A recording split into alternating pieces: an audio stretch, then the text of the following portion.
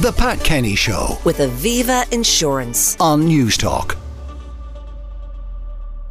Now, our occasional series where someone recommends 3 books for us to read is back this morning, and we're joined by writer and freelance journalist Miriam Mulcahy. Miriam, good morning. Good morning, Pat. And your own book, This Is My Sea, was a bestseller this year, so You're going to return the favour by recommending 3 books. I am, and I must admit, Pat, I was absolutely tortured in trying to choose the 3. I could have come in here with 30 now, to be honest.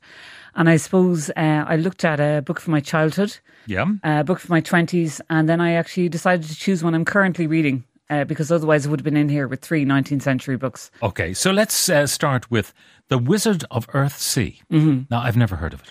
A lot of Irish people haven't, Pat. Ursula Guin was an American writer. She was based on the West Coast of the States. Her father was an anthropologist. She was an incredible writer. She won more awards and prizes than you could shake a stick at. Now, she was very, very well known in America. And in the 60s, she wrote a book called Wizard of Earthsea, and it's coming of age novel about a young boy who discovers his magical powers, ends up going to a school for wizards. Is this sounding familiar, Pat? It's sounding very familiar, yes. Is marked by an enemy, has actually a scar on his face. Oh my goodness. I know. So when Harry Potter came out, I was horrified. I was like, but this is a Wizard of Earthsea, and nobody knows about it. And Le Guin herself was asked about J.K. Rowling.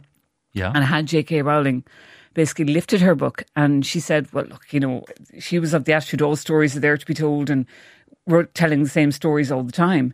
But she did say that J.K. Rowling could have been more gracious about acknowledging where her story came from.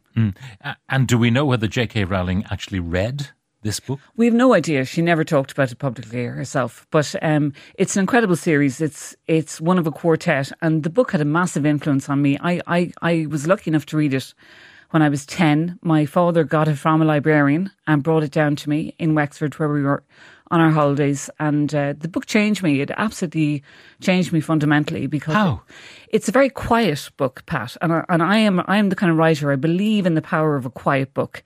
It's all about darkness and light. It's all about the kind of fundamental balance in life. Le Guin was a Taoist. She was into the whole kind of yin and yang of life.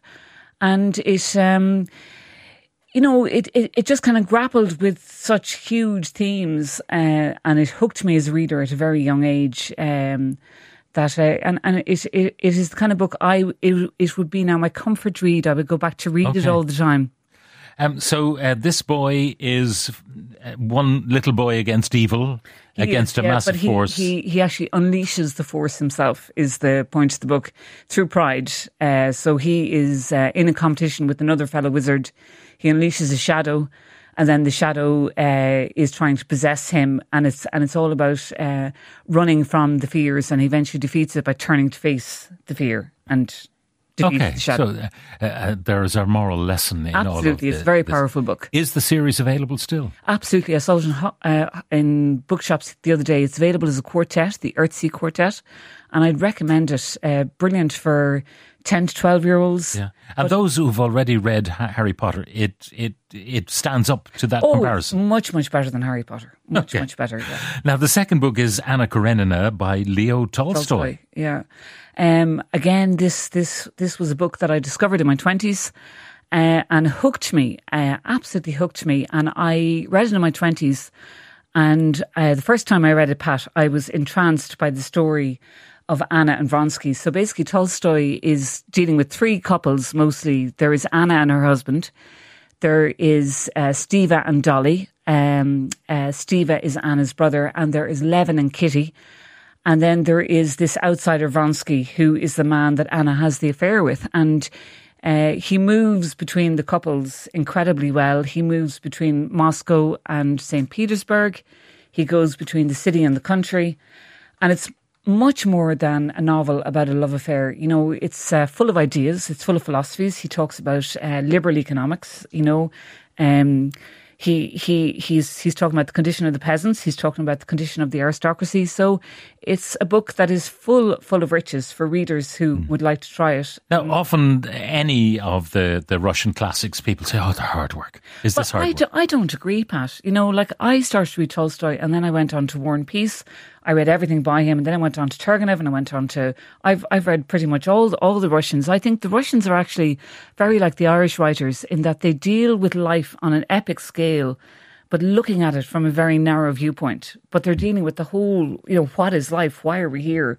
Why are we alive? And you can't get a book more interesting than that. Now, someone else who looked at the epic events of Tudor England through the microscopic scale of one Thomas Cromwell and his people was Hilary Mantel. And that brings us to the book you're reading now. Yeah, I wanted to bring in a kind of a current book, Pat. And the book I'm reading now, has just been published. It's a memoir of my former self by Hilary Mantel, and it's a collection of her writings, as well as being as well as being a novelist who has won the Booker twice and the Walter Scott Prize for Historical Fiction with her 3 Tudor novels. She wrote for The Spectator, the London Review of Books, the New York, for all kinds of international publications. She's very funny. And this is why I love this collection. She had an incredibly wicked sense of humour and a broad range of interests. She could write about anything and anybody. Where did the fascination with Thomas Cromwell come from? Because I know in Ireland you mentioned Cromwell and it's Oliver, it's not Thomas. Yeah. She first talks about coming across him in the 1990s and thinking about writing a book about him. And then it was coming up to the 500th anniversary of the Tudors and Henry, and she mentioned it about 5 years previous that to her editor that she wanted to write a book about him. She always thought someone else would do it. Yeah. And they didn't, so she started it, and she talks about it that in this book she actually talks about the writing of Wolf Hall. And she said she had a dream, and in the dream she heard the words, "So now get up." And that was the first line of the book. And she woke up thinking, what? So now I have to get up? And then she realised, no, "So now get up" is the first line of my novel about Thomas Cromwell. And she went on from there. What fascinated me about those books was how human they were. I mean, often when we go back to that period in English life and we read the words of Shakespeare, the archaic nature of some of the speech gets in the way of us understanding the humanity, the humour, the empathy that is contained within the works of William Shakespeare. She doesn't foist that upon us. They speak normally. She is an incredibly brilliant writer, but she has a wonderfully light touch. She's not pushing the history down our throats. Mantel is all about ghosts. Ghosts feature heavily in her writing. This idea of what's there, what's not there. And she leaves a lot of the work up to the reader. I think she doesn't always explicitly express things. She weaves in and out of the story in a very clever way, and that's why they're so engaging. Now, the sad loss too soon of Hilary. Absolutely, yeah. And she might have been entertaining us in Ireland. She could have been, Pat. She was actually, just before she died, she was a week away from leaving England and moving to Kinsale. She was not a fan of Brexit. She saw herself very much as a European. She'd Irish heritage. Her grandmother was Irish, and she loved John McGahern, was one of her favourite writers. And she was moving to Kinsale with her husband. So we could have had her here. But what a loss. Now, what about your own literary life, as well as reading great books? What are you writing? Well, I've just finished, Pat. I published this summer a book called This Is My Sea that took me 10 years to write.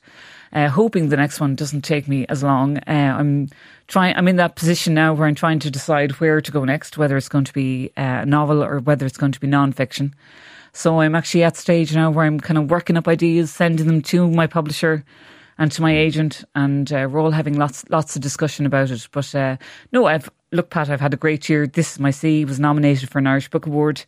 So we have those, the award ceremony is on next week. So that's going to be a great night. Looking forward to that. This Is My Sea, of course, it's available everywhere. And so too, your recommendations, they're all currently available in good bookshops. Everywhere, yeah. Thank you very much, Miriam Mulcahy, author of This Is My Sea. Thanks very much for joining us. The Pat Kenny Show. With Aviva Insurance. Weekdays at 9 a.m. on News Talk.